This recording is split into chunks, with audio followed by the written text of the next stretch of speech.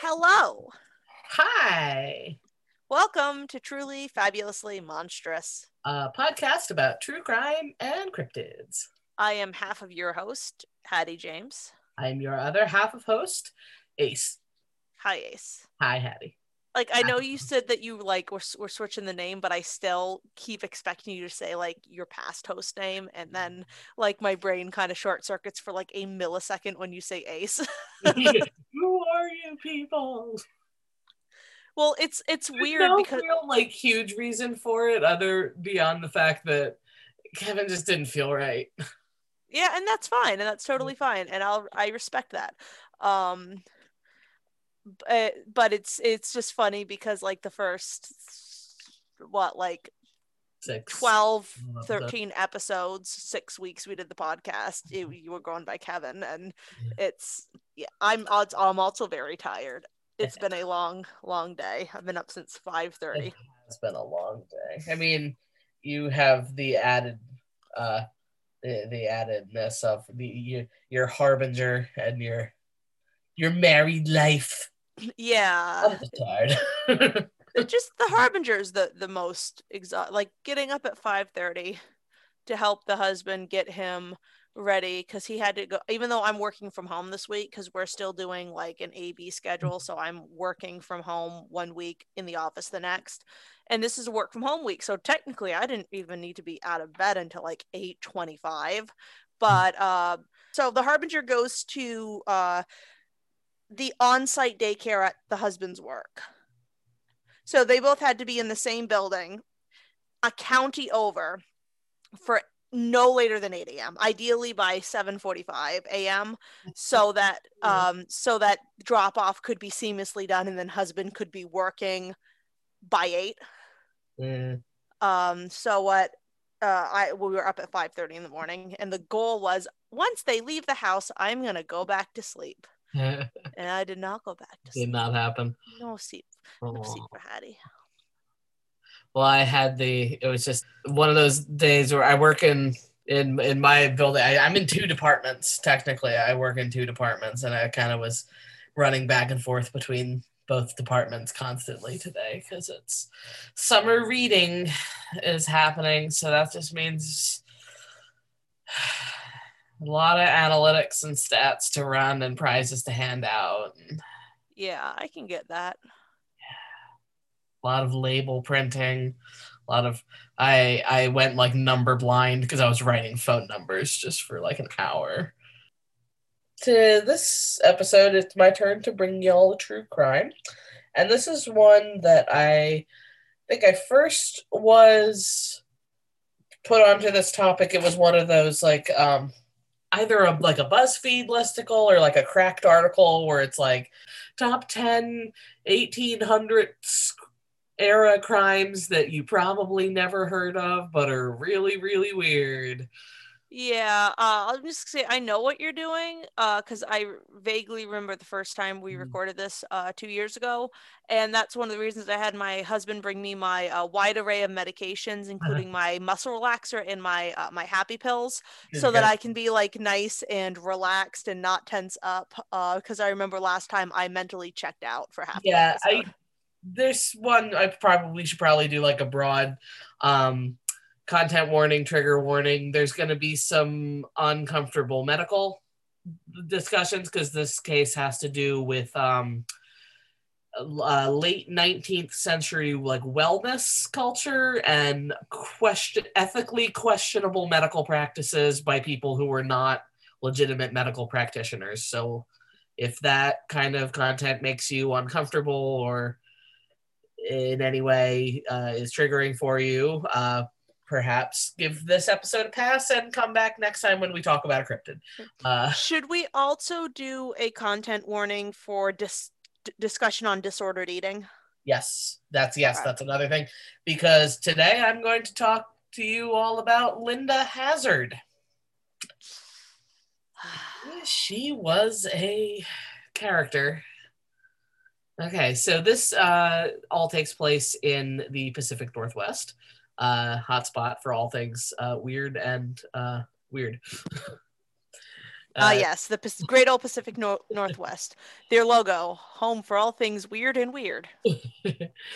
So more specifically, this is in Kitsap County, Washington, and a small unincorporated community called Olalla, and it's across the Puget Sound from Seattle. So it was settled by Norwegian, Scandinavian immigrants. This was the general settlers, in addition to, you know, as it goes without saying, the indigenous people that had already lived there for centuries. Yes, it was colonized by by Scandinavian people. Immigrants. And so in the 1860s, it had kind of developed into a commerce center because it had good seawater access, being that it was right near the Puget Sound. A lot of businesses built out onto piers. Shipping industry was thriving, moving materials and goods, and there was a ferrying system that was always moving people back and forth across the sound. So by the end of the 19th century, most of the old growth forest had been stripped bare because this country is good at deforestation. So, woohoo. Yay! So with that deforestation, that meant that there was now ample opportunity for farming and new commerce arriving through growth of strawberries and vegetables, which is, yeah, Pacific Northwest. That's a good area to grow strawberries and other berries, but all the notes I found said strawberries, so we're going with strawberries. It was also a flourishing logging industry and boat building, once again, because of all the forests being cut down. Another thing that Olalla had to its name, in the early 20th century, there was a health retreat / sanitarium by the name of the Institute of Natural Therapeutics at Wilderness Heights. I'm sorry, that's just a pretentious name. But like lots of health retreats have pretentious names. I think it's required. It was owned and operated by Dr. Linda Burfield Hazard. Patients would come to the sanitarium seeking cures for their illnesses, quote, their illnesses, or for general help to change their lifestyle for the better. Soon, though, the sanitarium would be known by a different name, and that name is Starvation Heights. A lot of the notes that I got, I will say, a lot of the notes that I got for this topic come from a book by that exact name, Starvation Heights, which was written by Greg Olson. Very good book, highly recommend. Lots of information in that book, like more information than I can possibly have in these notes. He did a lot of great research. And by 1911, Olalla would make the front page of international newspapers for something that no town wants to be remembered for. Murder. Yay! So a couple things. Despite using the title of doctor, Linda Hazard did not have a medical degree. That is illegal. This was the 19th century. This was in 20th century. This was early 20th century. I feel like that was never okay though. Yeah, but it was kind of, especially like in like the late 19th century, because I mean the communication was not great between places. What would you do? You had to write a letter. By the time a letter arrived saying, hey, that person's not a doctor, you could pack up your bags and be on to the next town, be like, I'm a doctor, and you can't prove otherwise for several months. And then in that time, you could just be drunk throughout the entire country. You know, you have ghosts in your blood. Do cocaine about it. Old-timey doctoring all over the place. True. Anyway, so yes, Linda Hazard, no medical degree. Not even any formal training as any kind of medical like she didn't have any nurse training. She just kind of... An orderly cleaning bedpans? No, nothing. Okay. So just a legitimate, a full-on quack. Also, there was a loophole in a lot of medical things that kind of grandfathered in some practitioners of alternative medicine, and that loophole allowed her to get a license to practice medicine. So she wasn't a doctor, but she did have a license to practice. So, you know, it's worse. It's worse than it. You think it's bad, she's not just faking it. She's faking it, and they're saying, okay, here's a license saying you're allowed to. Yes. Oh. Not worse. Specifically, she was licensed by the state of Washington as a, quote, fasting specialist. No. Yep. What? I'm Yes. sorry, a what? A fasting specialist. Mick what? Because fasting as a medical tool is not a new phenomena. Like that's always been around they're like, oh, what's wrong with you? That's wrong with you? Okay, have you tried not eating? Did that fix it? You feel better? Cool. Fasting. It works. Have you tried sticking leeches on it? Let's stick some leeches on it and you eat a little, you stop eating. There we go. I'm a miracle doctor. The only time fasting should be done is if you're getting like a camera shoved up your butt or down your throat. Or if you need to get like certain blood work done and they're like, don't eat after midnight, or if you're getting surgery and they say don't eat after midnight. Like those are the only times fasting should ever in the history of anything be medically a thing. Yep.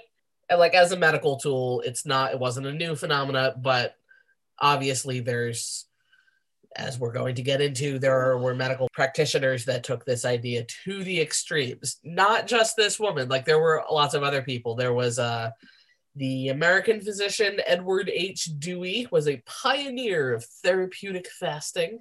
He was the inventor of the no breakfast plan. As names of medical treatment go, it's a terrible name. You need to be better at naming things. This man, he was an actual doctor. Like he went to medical school. He got a degree. He was a physician. He legitimately. Do we know that, or did he just say he did? And like, here's my cardboard construction paper that I doodled on with crayon that says I have a medical degree. No, he had a medical degree. Well, he was a man. Of course he had a medical degree. So he's a doctor, he went to medical school, got a degree, was a physician, and he legitimately believed the best way to treat disease was to fast. He advocated for long fasts, and he firmly believed that abstinence from food could cure insanity and mental disorders. In his 1895 book, The True Science of Living, he claimed, quote, every disease that afflicts mankind develops from more or less habitual eating in excess of the supply of gastric juices. The term gastric juices just reminds me of that doctor who studied the guy who had the hole in his stomach. Yes, Dr. Beaumont. Dr. Beaumont and his friend Alexis de... Hang on. Name. I have William Beaumont, like, yeah. I literally have him bookmarked. I'm just saying, he was a freak, and he absolutely put his tongue in that man's fistula hole. You cannot convince me otherwise. They call him the father of gastric physiology, by the way. He used and loved the term gastric juices. I will not be told otherwise. Alexis St. Martin, by the way. Alexis St. Martin. I knew it was Alexis something French. Anyway, that has nothing to do with this case. I just think that's a fascinating story. So Dewey's no breakfast plan argued that people should completely abstain from breakfast and only consume 2 meals per day, as he attributed all disease and psychological problems to excessive eating. So yeah, so long story short, this guy, he's wrong. He's incorrect. Yes. He is wrong. So Linda Hazard followed the teachings of Dewey, and she actually studied under him for a brief time. So like she was like, this guy knows. I hope he feels bad for that. I mean, he's dead. I hope they're all dead. Everyone. I hope he felt bad for that. And if you believe in an afterlife, I hope he's in the afterlife feeling bad currently. Put his heart on the scale, and Anubis goes, "This is too heavy." And he's like, "Yeah, I trained Linda Hazard." And they're like, "Okay." Say no more. So like her mentor, Hazard believed that the root of all disease lay in food, and more specifically, too much food. So anyway, she self-published a book in 1908, because even in the early 1900s, we cannot escape the industry of self-publication of terrible books and being self-published. Can never escape. Oh, God. She wrote a self-published book called Fasting, the Cure for Disease, and in which she says, appetite is craving, hunger is desire. Craving is never satisfied, but hunger is relieved when want is supplied.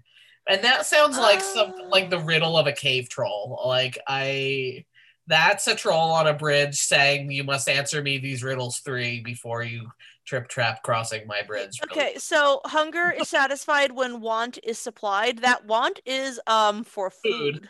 Yeah. I want this food. I want food. So essentially, what she believed is that by not eating, the body could rid itself of toxins. You know what rids your body of toxins? Your liver and your kidneys. Which only work when you eat When and you hydrate. Yes, and yes, when you eat and drink and stay hydrated. Yes. So she believed that by not eating, you could rid yourself of toxins. So she believed that these toxins were causing all health problems in the world. And to give your body the chance to heal itself, you had to stop eating for like periods of time. She wasn't like advocating not eating at all. She was advocating intermittent fasting, basically. So I'm pretty sure like if Linda Hazard were around today, she'd be pushing the keto diet. That's just what I'm saying. The keto diet, or I don't know, maybe she would have gotten on like the Jilly Juice trend. The juice cleanse. Probably would have gotten on the Jilly Juice trend. Is that the juice cleanse where you have to have like it's the cabbage juice. It's the fermented cabbage juice that makes you shit yourself to death. Oh, I thought it was the one where it's like all you can have for like 7 days is like lemon juice squeezed into water with honey and paprika, and you have to take that with a laxative in the morning. Oh no, see, that sounds better. Like I would, without the laxative part, I would rather do lemon juice and honey than what this woman was peddling. If you listen to one episode of the Sawbones podcast, I recommend the Jilly Juice episode. Sydney goes into an amazing detail about this woman who is peddling this. Basically, it is fermented cabbage juice that is like got like tons of like pickling salt in it. Like it's basically cabbage brine. It's super salty. And you're supposed to drink, I don't know, like a gallon of it a day. And then you should like shit out every single fluid that's ever been in your body ever. A guy died doing this. I mean, he died from not treating his very, very, very severe late stage cancer. But like he was talked into not following like his cancer plan by like the wellness culture surrounding this woman who was like, if you drink my jelly juice, it will cure your cancer because it's a cure-all. And he died, and it was very sad. And it was very like, I'm not saying that's what killed him. Like he died for like his cancer killed him. But I feel like that his death is on her hands. Yeah. I think the closest to that I've ever heard of, not the death, but like the cleanse you were talking about, is it's actually one that I'm ashamed to say I fell for back when I had disordered eating in the more restrictive and it's the cabbage soup where I saw that recipe. All you eat is that the recipe looks good. That would have got me if I it did. But the thing is, that's all you eat for like 2 weeks. And then the force of your flatulence lights your house on fire. Like that, like I remember, like it was fine. I looked at the recipe for the soup. I'm like, that looks like a great soup. But if that's all you're eating, oh my god, the things that will come out of your body will strip the paint off a Foot Locker. Like, yeah. So okay, back to the horrible thing that is Linda Hazard. She definitely was real into the idea of fasting as a medicinal tool and like having deep historical roots. Like ancient Greeks had ideas about fasting. Where were her sources? Okay, her specific thing was the ancient Greeks held that while eating, demons could enter your mouth. So if you just didn't eat, the demons couldn't enter your mouth. I want her sources. She also used Jesus' fast in the desert as justification for this medical practice. You know, using the Bible as justification for medical practice. Who would do such a thing? Who would ever do such a thing? For awful people who are not in the place once they die that they preach you go to from listening to them. So the people who run Hobby Lobby. Yes. Okay. And Chick-fil-A. So, to those who raised concerns regarding the long-term effects of fasting would be sure to have on the human body, she very quickly assured them that if a patient were to die while following her health plan, that their death was not the result of perpetual fasting, but rather the inevitable consequence of vitality sapped to the last degree by organic imperfection. So basically, if you died while following her advice wasn't what killed you. It's that you didn't follow her advice good enough. I really don't like that. So if you died following her treatment, it wasn't because you starved to death or from severe dehydration or from shitting out every fluid in your body because of all the enemas. It's because a lifetime of eating real food until that point damaged your body beyond repair. Describe the look on your face right now. I don't know. You describe the look on my face. I can't see my face. I'm I staring know, off. it's very just the gazing off into the distance and the deep sigh that just like shook your body. In her quest for true health, she came to believe that the best path was to let the digestive system rest through the practice of near total fasts for days or even weeks. During these fasts, her patients were permitted to consume only very small servings of vegetable broth, and their systems were flushed with daily enemas and stimulated with vigorous massage. Not where they got the enemas, right? I can neither confirm nor deny. Okay. Because you just went straight from flushed with enemas to given vigorous massage, and I'm wondering if there's some prostate action happening. I do not know if I'm assuming the massages were external massages, but I cannot confirm that. I do know that from like some other sources, nurses at the sanitarium would say that the massages sometimes sounded more like beatings. Oh. So I'm going to guess external massages. Okay. Unappealing as this all might sound, she attracted a lot of patients. Something about wellness culture, if you make it sound unpleasant and terrible, a bunch of people are going to be like, that sounds great, sign me up. Jade egg? Absolutely. I'd love to shove that. Right. Oh, sorry. Okay. We can't get distracted by Oh my God. One such patient was a woman named Daisy Maud Hagland, who was a Norwegian immigrant who was under Hazard's care for 50 days before she died of starvation. Although her official cause of death was stomach cancer. Of course it was. The treatment that she received at the Wilderness Heights probably didn't do anything to help the stomach cancer. So, another such patient of Hazard's was, I love this name, Earl Edward Erdman. Beautiful name. Beautiful name. Who, while staying at Wilderness Heights, he kept a diary of all the food he received, and it is quite detailed. February 1st. I won't read all of it. It's a lot. It is a lot. But basically it's a pretty much a daily diary entry for the month of February. Okay. February 1st, saw Dr. Hazard, began treatment on this date. No breakfast, mashed soup dinner, mashed soup supper. Mashed soup, like a bisque? I'm guessing, yeah. This might be before she probably didn't initially start out with like only vegetable broth. Like maybe she like kind of eased people into it, like tricked them into okay. Like, yeah, we feed you real food for the first 2 days. Okay. February 5th through 7th, one orange breakfast, mashed soup dinner, mashed soup supper.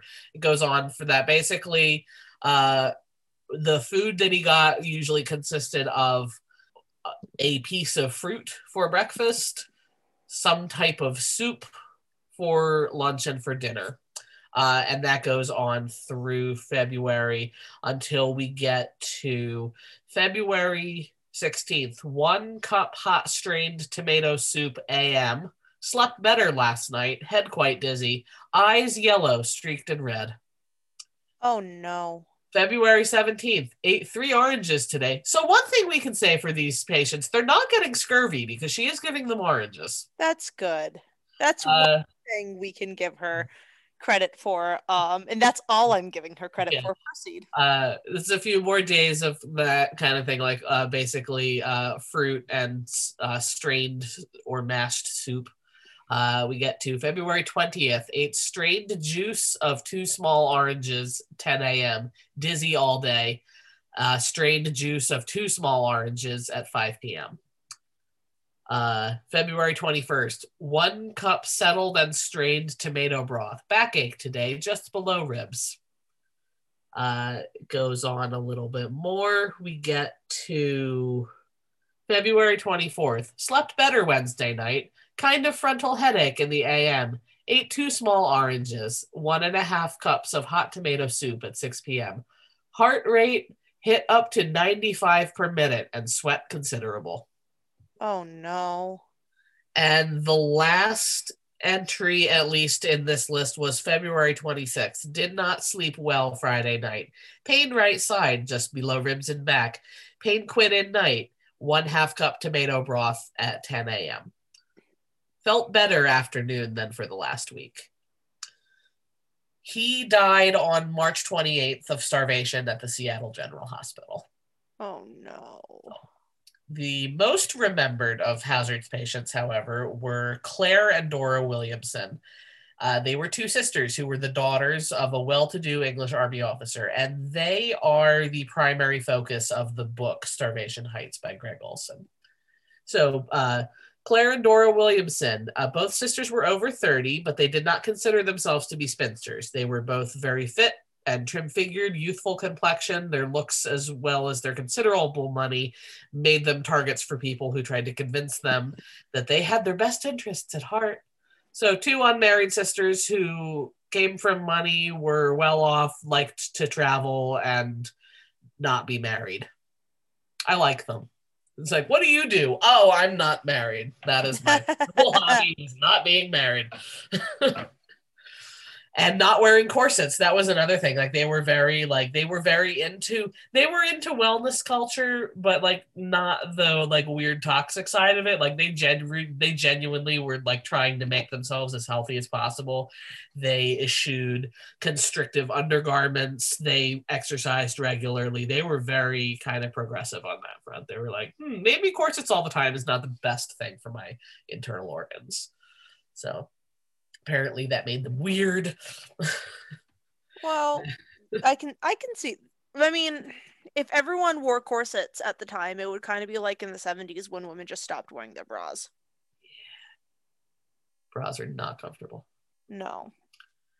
So they had arrived in Quebec from Liverpool by a steamer ship. They were now making their way across the Canadian provinces, heading for the Pacific coast and like visiting their family along the way who lived all across Canada. Their father had died shortly after Claire, the youngest sister, was born, and their mother died when they were both in their teens. They had 2 other sisters, Ethel and Gertrude, but Ethel and Gertrude had both died of scarlet fever when they were very young. So the family that they have left was like aunts and uncles and cousins. They were close with their former governess, Margaret Conway, who comes back later in the story. They were very well off. They inherited a large amount of money from their grandfather. And at the time, their fortune was worth more than $1 million, plus land holdings in Canada, the US, England, and Australia. And this was $1 million in then money, not $1 million in today's money. I'm pretty sure, yes. Wow. So for 2 single women to control that much of a net worth in 1910, that was pretty incredible. Yeah, I'd say so. Now, they were first made aware of the existence of Linda Hazard when they saw an ad for one of her books in the newspaper when they were staying at a very fancy hotel in Vancouver. Neither of the sisters were seriously ill in any way, but both felt that they were afflicted by any number of minor ailments. Dora sometimes complained of swollen glands and rheumatic pain. Claire had been told by her own physician that she had a dropped uterus, which just sounds unpleasant. So both sisters were firm believers in alternative medicine practices. They were willing to try new treatments as they were developed. They had already given up eating meat and wearing corsets in an attempt to improve their health. In Greg Olson's book Starvation Heights, he does mention that by the time the Williamson sisters visited North America, they had already been to several other health institutes along the way, all of which promised increased and prolonged health for those who could afford to pay for it. And they obviously could pay for it. So when they learned about the existence of the Institute of Natural Therapeutics, they decided to travel to Olalla, Washington, and they signed up for Hazard's treatments. And they probably had a vision of an institute in the countryside, vistas of open fields, grazing horses, sheep, blah, blah, blah, blah, blah. Beautiful country. As you do. They were probably surprised when they arrived in Seattle in 1911, and they were told that the sanitarium in Olalla wasn't quite ready yet. So instead, they were put up in an apartment building in Seattle's Capitol Hill. I'm sorry, what?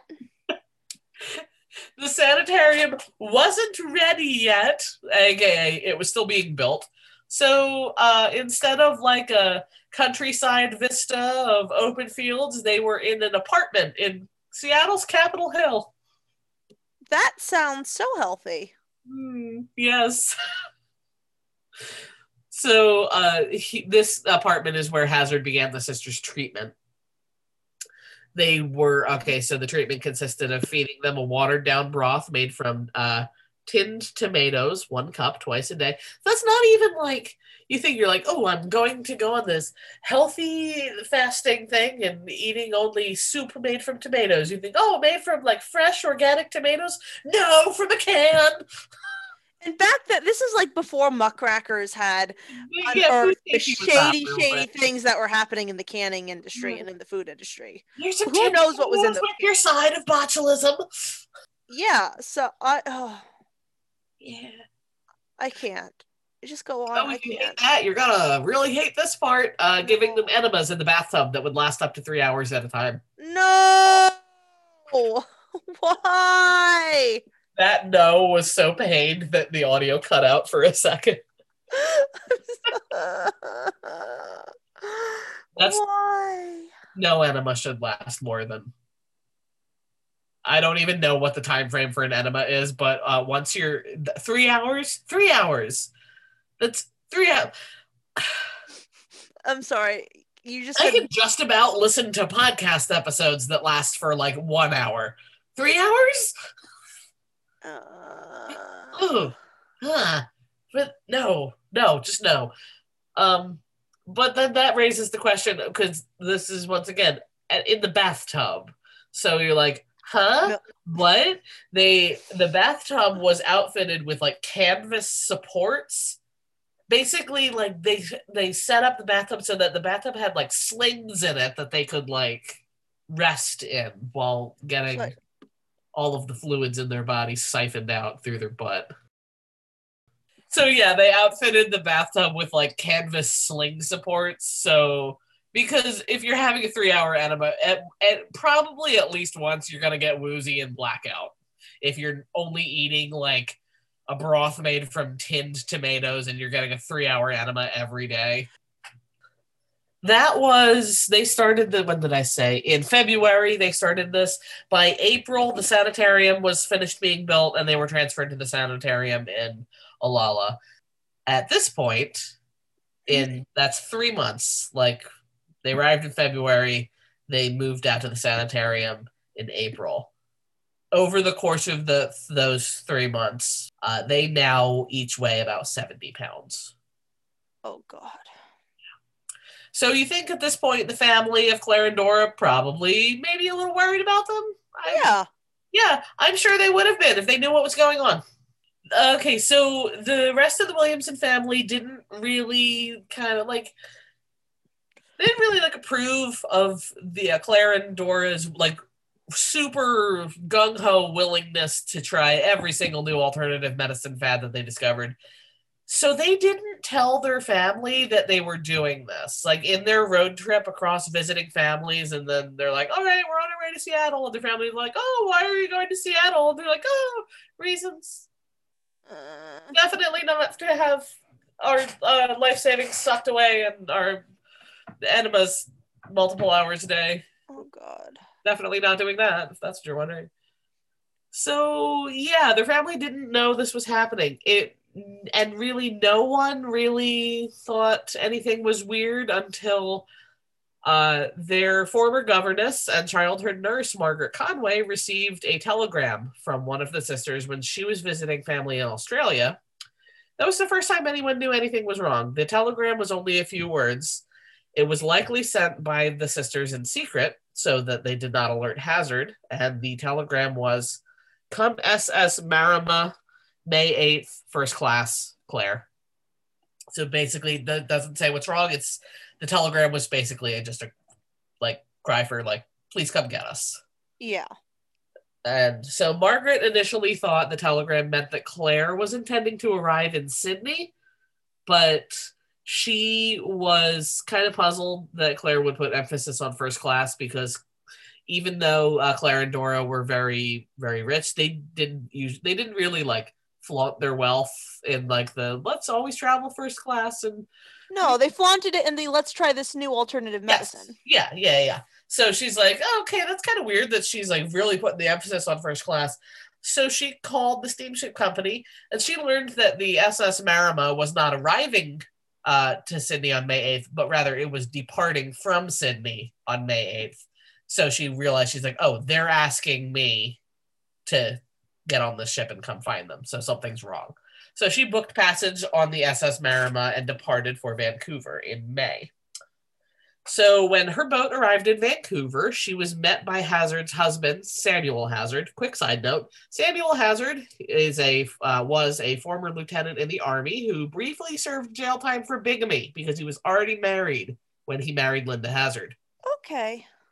So there's way too much to get into about Samuel Hazard. I would recommend, if you want to know all the fun stuff about Samuel Hazard, read the book Starvation Heights, because there's several chapters just dedicated to all the weirdness that is Samuel Hazard and how he just kind of got pulled under Linda Hazard's spell. Because he was already very happily married and wasn't going to do anything weird. And then Linda came along, and then all of a sudden he's going to jail for bigamy because he's like, man, this woman's awesome. Let's go do weird stuff. So we're like, oh, okay, Linda, what did you had something going on? So it was at this time that Margaret learned, when she was met by Samuel Hazard in Vancouver, this is when Margaret learned that Claire Williamson was dead. And Dora was suffering from a delirious mental state that was most likely brought on by severe malnutrition. So Margaret went to the Seattle office of Linda Hazard to demand answers. She was told that Claire had begun her fasting treatment too late and that the poisons had permeated her body too severely for recovery. Once again, it's not my fault she died. She was too far gone already. Oh, God. So then Hazard launches into great detail about the autopsy that she performed on Claire. And Margaret's like, why are you telling me this? I didn't ask. And wait, Hazard, so she performed the autopsy? Health of, the officials, the mortuary, they didn't? Police, she did it? She did it, and then she embalmed her. And she asked if Margaret would like to see her before she was cremated. I don't know why you would, if you were trying to hustle something through and cover something up, I don't know why you would ask someone that. But nevertheless, when Margaret viewed Claire's body, Margaret began to have suspicions that it was not actually Claire's body displayed in the coffin, because the hands were different, her hair was a different color, and her hairline was a different shape. Okay. So it is possible that severe malnutrition could change what your profile looked like. Your skin would be tighter on your skeleton, all that.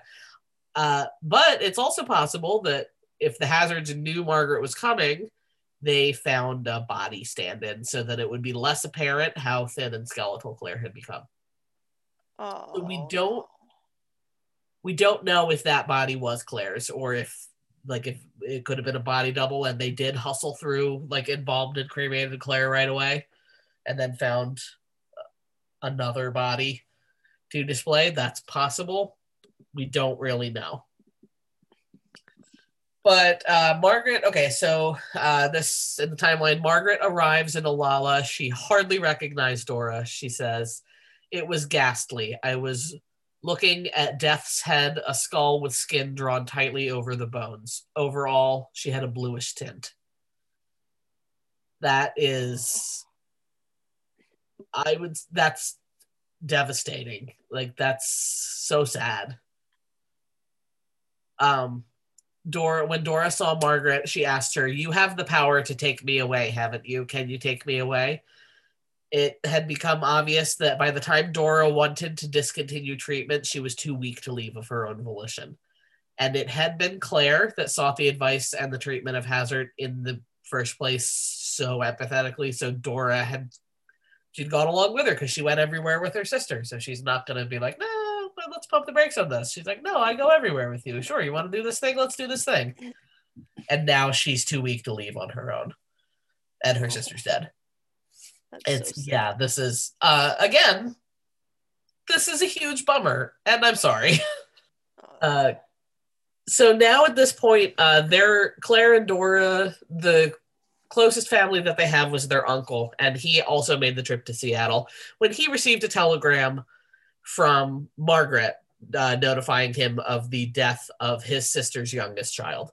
He also saw the body in the coffin that they said was Claire, and he also was like, that doesn't look like Claire. And after he attended Claire's funeral, the Hazards then, surprise, produced a typed will that they claimed was written by Claire that placed Linda and Samuel Hazard in control of the Williamsons' assets and estate. No. Oh, surprise! Oh, look at this typed will that you have no proof that it's not real. But during this time, Margaret had insisted on taking the place of the nurse assigned to administer Dora's treatments while she figured out a way to get Dora out of the sanitarium. I guess she figured, like, if I take the place as the person who's administering these treatments, I can both ease up on said treatments so they're not as severe, and also like be closer to her and try and get like more information about like what's happened, how did this all happen, what decisions were made here. So although Dora had asked Margaret to get her out on her first night there, she did retract that request and was determined to stick to Hazard's treatment. But that's most likely because Linda Hazard, as we kind of know at this point, is very good at manipulating people and knew how to get Dora to believe that she was staying of her own volition. And while she was nursing Dora, Margaret managed to convince her to slightly increase her food consumption to include fruit juices and mashed vegetables in addition to the tomato broth. And she began doing everything she could to appear to be following Hazard's strict dietary guidelines, but also while doing everything she could to the broths to give them extra sustenance, like adding rice, adding flour, adding cream. Good for her. Yeah. She also began to see how Linda Hazard had been able to manipulate the two women into following a treatment plan that was literally killing him. She was a master manipulator. From Greg Olson's book, this is a quote: "Linda Hazard, it seemed, was the type of woman who could convince anyone about anything. She could bore her eyes into her listener and speak in an unfaltering, assured manner that demanded complete obedience." I've had teachers like that. That sounds like retired nuns who decide to be grade school teachers. Oof. Yeah. I was like, oh, that sounds familiar. So during her time looking after Dora, when she found herself in the Hazard's office, Margaret discovered that Dora had signed her power of attorney over to Samuel Hazard in May of 1911. So she took that document, she put it in her apron pocket, she confronted Dora about it, and when asked if she knew what she was signing, Dora admitted that she had thought she was signing a document that would let the Hazards draw checks for the sanitarium payment during a time when she was too sick to draw the checks herself. She had also asked that a check of $583 be drawn from her account to send to one of her uncles in Toronto. That money never made it to Toronto. Surprise! Samuel Hazard transferred the money to his own bank account. And when Margaret asked if Samuel Hazard had done any of Dora's other business dealings for her, she told Margaret, "Every time I saw him, he always put me off. When he came to talk, I inquired about everything because he offered to see about my land. He asked me if he could do anything in Vancouver. He said he would see about my land and look into it. And when he came back, I wanted to inquire about it. But he always put me off and told me he would see about it later." So these people are just absolute, just awful. The worst. They're the worst.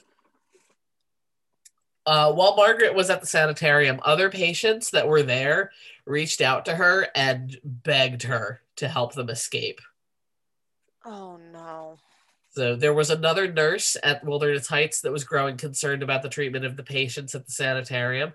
Her name was Sarah Robinson. She was present when Claire died and knew that it was the severity of the treatments and not the inherent failure of her organs that caused her death. Oh, surprise. Surprise. She struggled with what to do to get Dora out of the sanitarium. Although Linda Hazard was not a real doctor, she did have enough influence to ensure that nurses at the institution who crossed her would never work again. So if Sarah Robinson didn't play her cards right, her career would be ruined by this woman. But it was Sarah Robinson who confided in Margaret Conway one day while they were folding the towels that were going to be used in like the treatments for that day. She told Margaret, "It is time for Miss Dora to leave. You must get her out of here before it is too late for her. There are things about her treatment about which you know nothing." So she went on to tell Margaret of other patients that had died at the hands of Linda Hazard's treatments. She told Margaret about our good old Earl Edward Eardman and his meticulous list that he kept during his time at the sanitarium, and how in the span of 3 weeks he had just wasted away to a husk of a person. And before, obviously, we already saw dying at the hospital. She told Margaret of how Linda Hazard's name had been splashed across the headlines as a dangerous practitioner. She told her that even after that, though, the day after Earl's death, Linda, along with 28 other alternative medicine practitioners, had been granted a license to practice medicine by the State Board of Medical Examiners. No! Yup. She also showed Margaret a newspaper clipping in which Linda Hazard talked about the autopsy that she performed on Earl Edward Eardman and how it had been a pre-existing condition that caused his death, not her treatment. And during that autopsy, she discovered that his digestive organs were of infantile size. So, this is another time where someone dies under her care and she performs the autopsy and was like, "See, it wasn't my treatment that killed him. Look how not my treatment killing him it was. Look at that." So, but that was the phrase about the digestive organs being of infantile size. That was the exact phrase that Hazard had used to describe Claire's organs when she told Margaret about autopsying Claire. So clearly she has a script that she's following. Oh, God. Sarah Robinson also made one point very clear to Margaret. If Linda Hazard's treatments failed, she would not be held accountable for the deaths of her patients. The State Medical Board of Washington had made sure of that. So after this meeting with Sarah Robinson, Margaret had a plan, and she began to put that plan into action. She began packing up the Williamson trunks bit by bit, collecting all of Claire's and Dora's effects that hadn't mysteriously made their ways into the hands of Linda Hazard. Funny how that happens. Margaret then confronted Hazard and told her it was time to collect all of Claire's belongings that she had taken, as she and Dora were planning on leaving the sanitarium. Hazard didn't like that, so she got mad and she countered that she had been appointed as Dora's guardian, and it was her sister's wish that Dora remain at the sanitarium for the rest of her life. So Margaret basically come back with Uno reverse card, absolutely not. She countered that until she was shown proof of this from the Kitsap County authorities that deemed Dora to be incompetent to act on her own behalf, that Margaret would be collecting Claire's effects and leaving with Dora on the next ferry launch. So basically, Linda's like, "No, it was Claire's wish that Dora remain here forever." And Margaret sends back, "Oh yeah? Prove it." And so this was apparently the first time that anyone dared stand up to Linda Hazard. That probably explains why her reaction to that was to stomp away, making veiled threats. So mature. Very mature. So she stomps away, making veiled threats against Margaret Conway, who is an Australian citizen daring to make claims on American soil. So when told about all of this, Dora was very mystified about this claim of guardianship. She's like, no one told me about any of this. And any steps that had been taken about that were obviously without her knowledge or consent. So one day when the Hazards had left Olalla to do business on the mainland, Margaret goes into the main town, into Olalla, to send a telegram to the sister's uncle, the same uncle who had come for Claire's funeral. Their uncle's name was John Herbert. He arrived in Seattle, and he once again met with Linda Hazard in her swanky new office in the city, which was housed at the, get this, the Waldorf Hotel. Oh my God. Yeah. Yeah, wow. It's almost like she's draining money out of rich people that are coming to her for help. And then buy a fancy new office space. So John Herbert announced that he was there in response to a telegram from Margaret Conway and that he agreed with her. It was time for Dora to leave the sanitarium. And in fact, he was here to do just that. And again, Linda Hazard stated that she was Dora's officially appointed guardian, appointed due to her weakened mental state, and that no one was able to do anything with Dora without Hazard's consent. So while Linda Hazard left to meet with her lawyer about her decision whether or not to allow John Herbert and Margaret Conway to leave with Dora, John Herbert traveled to Olalla to meet with Margaret Conway and to plan their means of removing Dora, whether the Hazards liked it or not. So when Hazard returned to Olalla later, she presented John Herbert with a letter from her lawyer that stated that Dora was not allowed to leave the premises until her account was settled and paid in full, accompanied by a bill for $2,000. And when challenged by John Herbert that the bill showed no itemized expenses or list of treatments rendered, Hazard shot back with a statement that as a licensed specialist, she was able to charge whatever she wished for her services.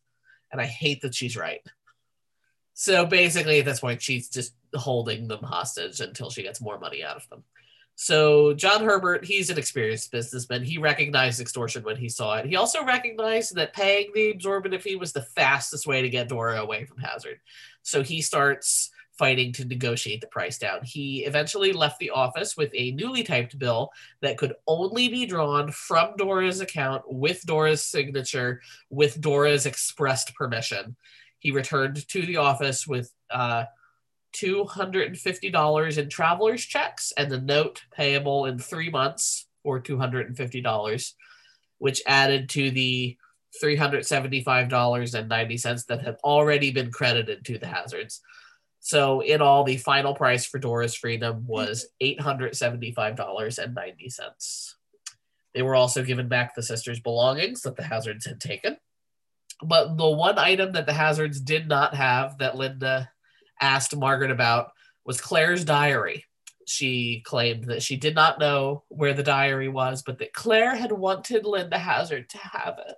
But neither John Herbert. Bullshit. Yeah, right. Oh, Claire wanted me to have her diary in which she talked about all of the treatments that I gave her and will definitely make me look guilty in the future. But neither John Herbert nor Margaret produced the diary, so the Hazards had to let it go. When they were finally away from Wilderness Heights on the ferry back across the Puget Sound, Margaret produced Claire's diary from her trunk where she had hidden it and read the final entry dated May 19th, which is the day that Claire Williamson died. And this is the final entry in the diary. My wishes. Dr. Hazard shall have full charge of my remains after death. The money I have provided for her and the balance shall be hers after all expenses have been paid. The ashes to be buried in Olalla by my cabin. My things shall remain with my cabin for life. An exact list to be taken, to be kept by Dr. Hazard to do with as she wishes. Essentially, it's a will and testament. I earnestly wish that Margaret will give to Nellie a jewel for her kindness to me throughout my sickness and to my sister. Also to one Miss Robinson, my diamonds shall go to Dr. Hazard that Claire gave to me, and my death shall go to Dora if she is alive.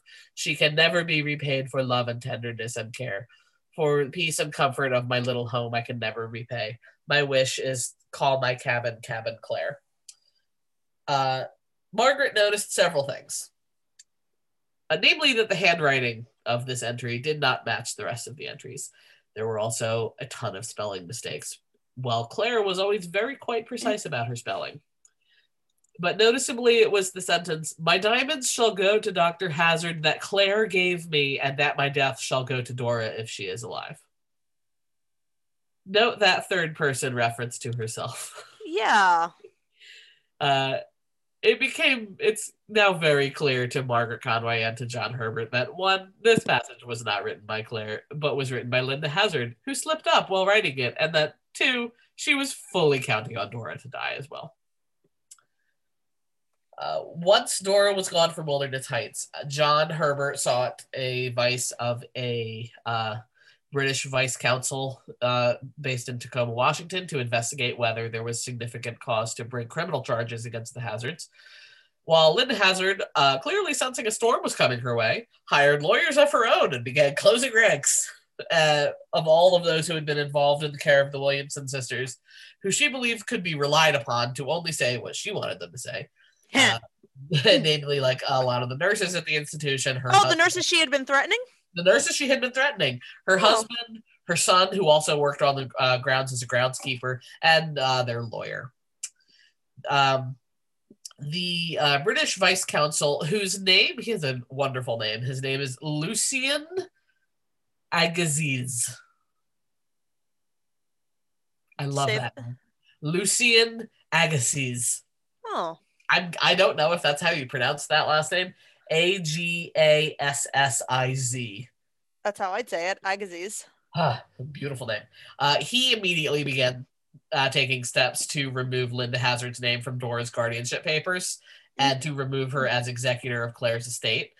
He enlisted the help of lots of attorneys, including several who were experts in cases involving fraud. During the hearing to determine whether the Hazard's claim on the Williamson estate was valid, probably the biggest blow came when the Hazard's own lawyer admitted on the witness stand that he had never been an attorney for the Williamson sisters at the sanitarium, which is what the Hazards had been claiming. They were like, oh, our lawyer was also their lawyer. And that lawyer on the stand was like, no, I wasn't. Oh. He denied that he had ever been told that he denied he ever told Linda Hazard to take charge of Dora's affairs under a guardianship, and he denied that he ever drew up the papers that said so. He sensed the storm that was coming and went, I'm going to distance myself. Yeah, he's like, I would still like to practice law after this. Going to So after this hearing, Linda Hazard's claim of guardianship was null and void, as was her claim over the estate of Claire Williamson. And she was ordered by the courts to return the majority of the money that she had taken from the sisters, with the exception of $597 for medical services and expenses. However, that hearing was only the beginning. The judge in that hearing left no doubt to the people in attendance who was responsible for what happened at Wilderness Heights, saying, think of this weak, emaciated young woman lying on her back in the woods of Kitsap County. Dr. Hazard may not have realized what she was doing, but such a person is a dangerous person to administer to women and children.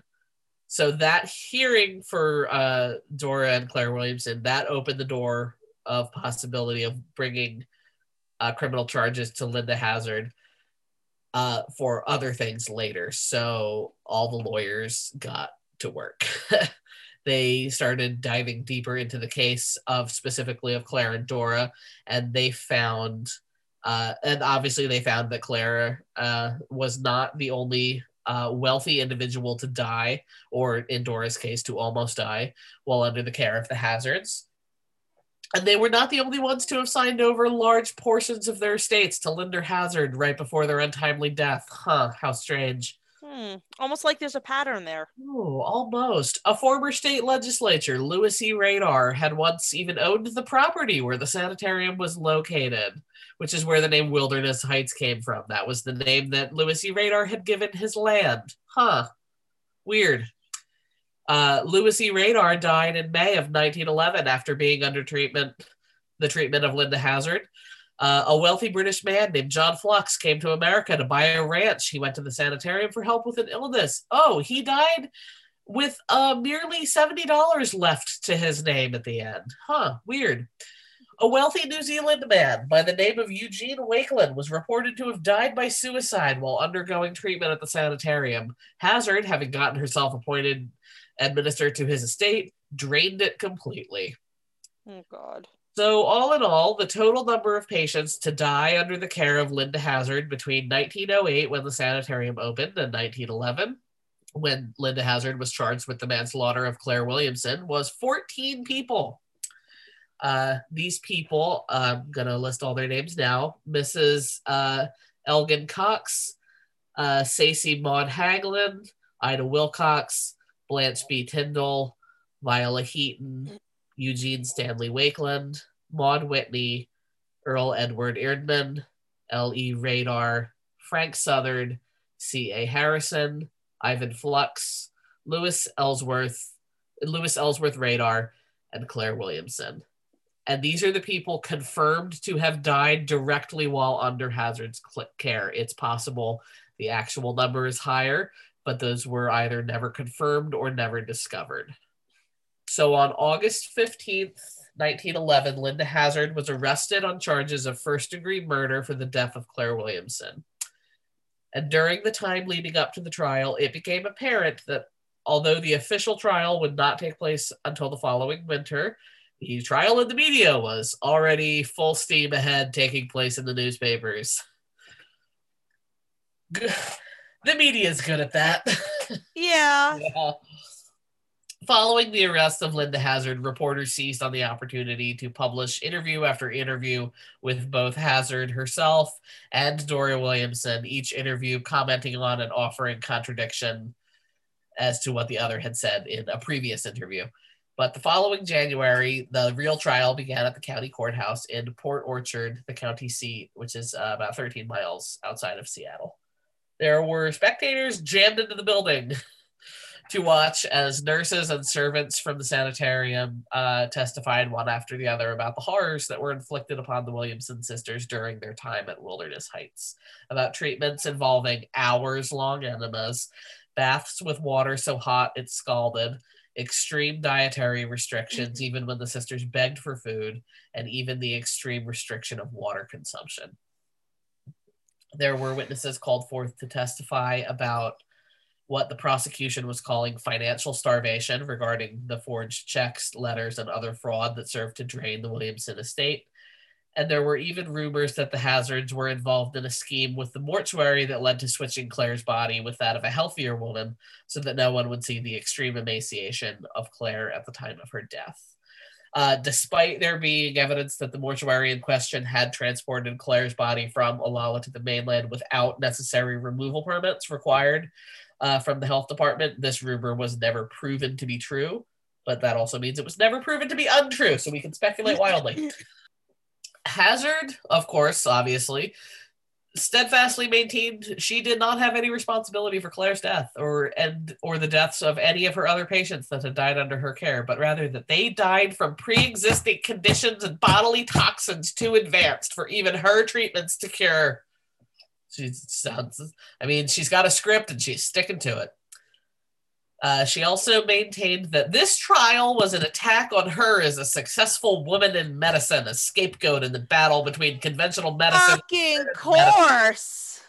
The fact that there were legitimate women in medicine that were really actually fighting that battle to be taken seriously as women in medicine, and then she comes up and she's like, and also me, I'm under attack for being a woman. They're like, that's not why you're under attack. You're under attack because you killed people. Like, ugh, she's the worst. It's the absolute worst. Her, like, maintaining that she was under attack, like, as the scapegoat in the battle between conventional medicine and alternative medicine. There were other prominent names in the alternative medicine field that agreed with that and offered public support. Such supporters were Dr. Henry S. Tanner, who was a doctor who had publicly fasted for 40 days in New York in the 1880s to tout the benefits of fasting as a medical practice. He offered to testify on behalf of Hazard in order to call conventional medical methods into question and support Hazard's treatment practices. Funnily enough, the defense did not take him up on that offer. They were like, no, thank you. No, thank you. We have enough. We have enough of that in the courtroom already. Thank you, no. But she drew on examples from history as defense of her treatments, citing practicing yogis as modern practitioners. We already talked about her citing ancient Greeks and Jesus as her examples.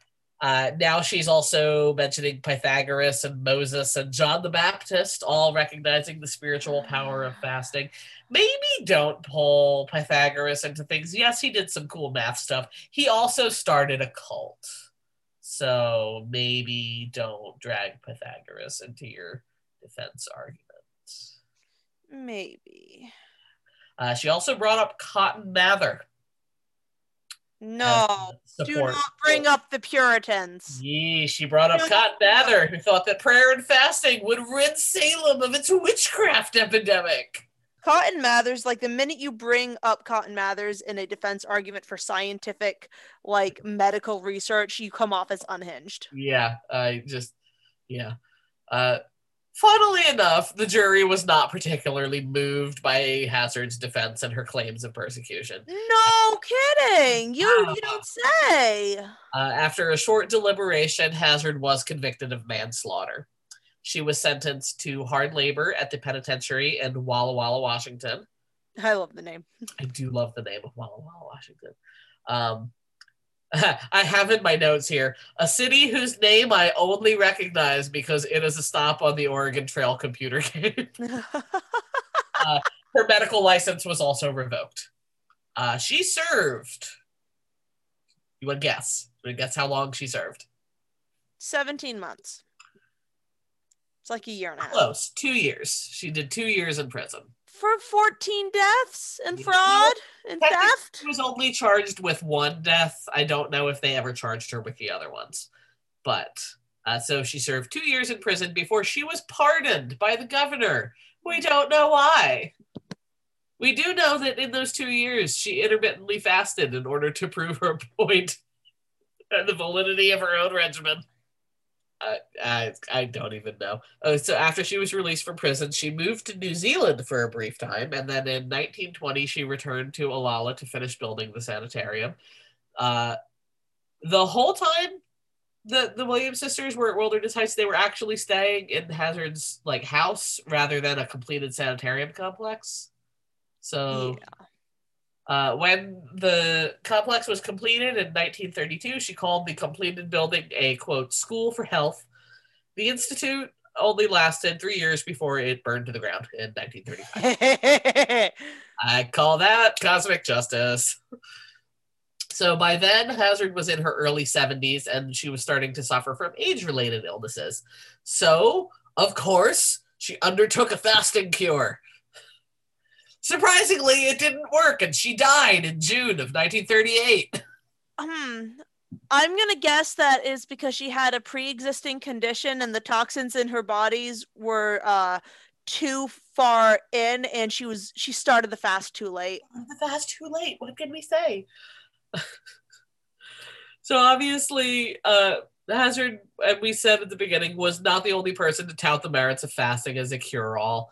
We mentioned her mentor, Edward Dewey, who was advocating for fasting as a cure for ailments. In addition to Hazard, Dewey's own publisher, Charles Haskell, wound up writing a book that upheld the merits of fasting and promoted the idea of starving yourself for your health. Another very notable, perhaps more notable than Dewey or Haskell, name that got behind the fasting train was noted author Upton Sinclair. And I'm kind of sad about that because he was a good author. He wrote The Jungle, which kind of laid out the conditions of the meatpacking industry in the early 19th century. But he also wrote a book called The Fasting Cure, which was published in 1911, right around the same time that the Williamson sisters started their treatment at the Yeah. hand of Linda Hazard. So, yeah, Upton Sinclair, he was on the fasting train. Choo Uh, choo. yeah. And obviously, the idea of fasting is still around today in the form of juice cleanses, calorie deprivation diets that I brought up earlier, the terrible, terrible fermented cabbage juice diet. And then there's also even the existence of, I don't know if it's pronounced breatharians or breatharians, but they are people who try to live on light and air alone, like plants. You Do they cannot. realize that they're not plants? Yeah, I was like, side note, this does not work. Humans are not plants. And even then, you would need water. None of these things are healthy or beneficial to the human body. So, like, that's the end of all this, like, fasting is not good for you. And in the, like, and we already said, like, the very few exceptions are, like, for medical, like, you need to fast because you're having blood work done. You need to fast because you're having surgery. You need, like, very, very few, very specific medical things call for very brief fasting. It's usually like at the most 12 hours. Yes. Some fun at the end here, some just fun bonus facts that are trying to end on a happier note. Here are some fun things. Okay. Dora Williamson relocated to Australia after she escaped from Wilderness Heights. While she never returned to full health and needed specialized care, she did live. She lived for quite a while after that. She ultimately passed away in 1932. But she lived is the important thing. In reviewing a list of patients who met their demise at the hands of Linda Hazard, the prosecution started kind of drawing comparisons between Linda Hazard and Belle Gunness, the lady from Indiana who made it a practice to place ads in newspapers seeking wealthy suitors with the promise of equally rich housewife waiting for them. And then when they show up with their land deeds and their money, she would kill them. Yes. That's not necessarily like a fun fact. I just think it was like the during this trial, the prosecution was like, look at these two things that are kind of similar a little bit. I would just think it's interesting. Don't you think it's interesting? Interesting.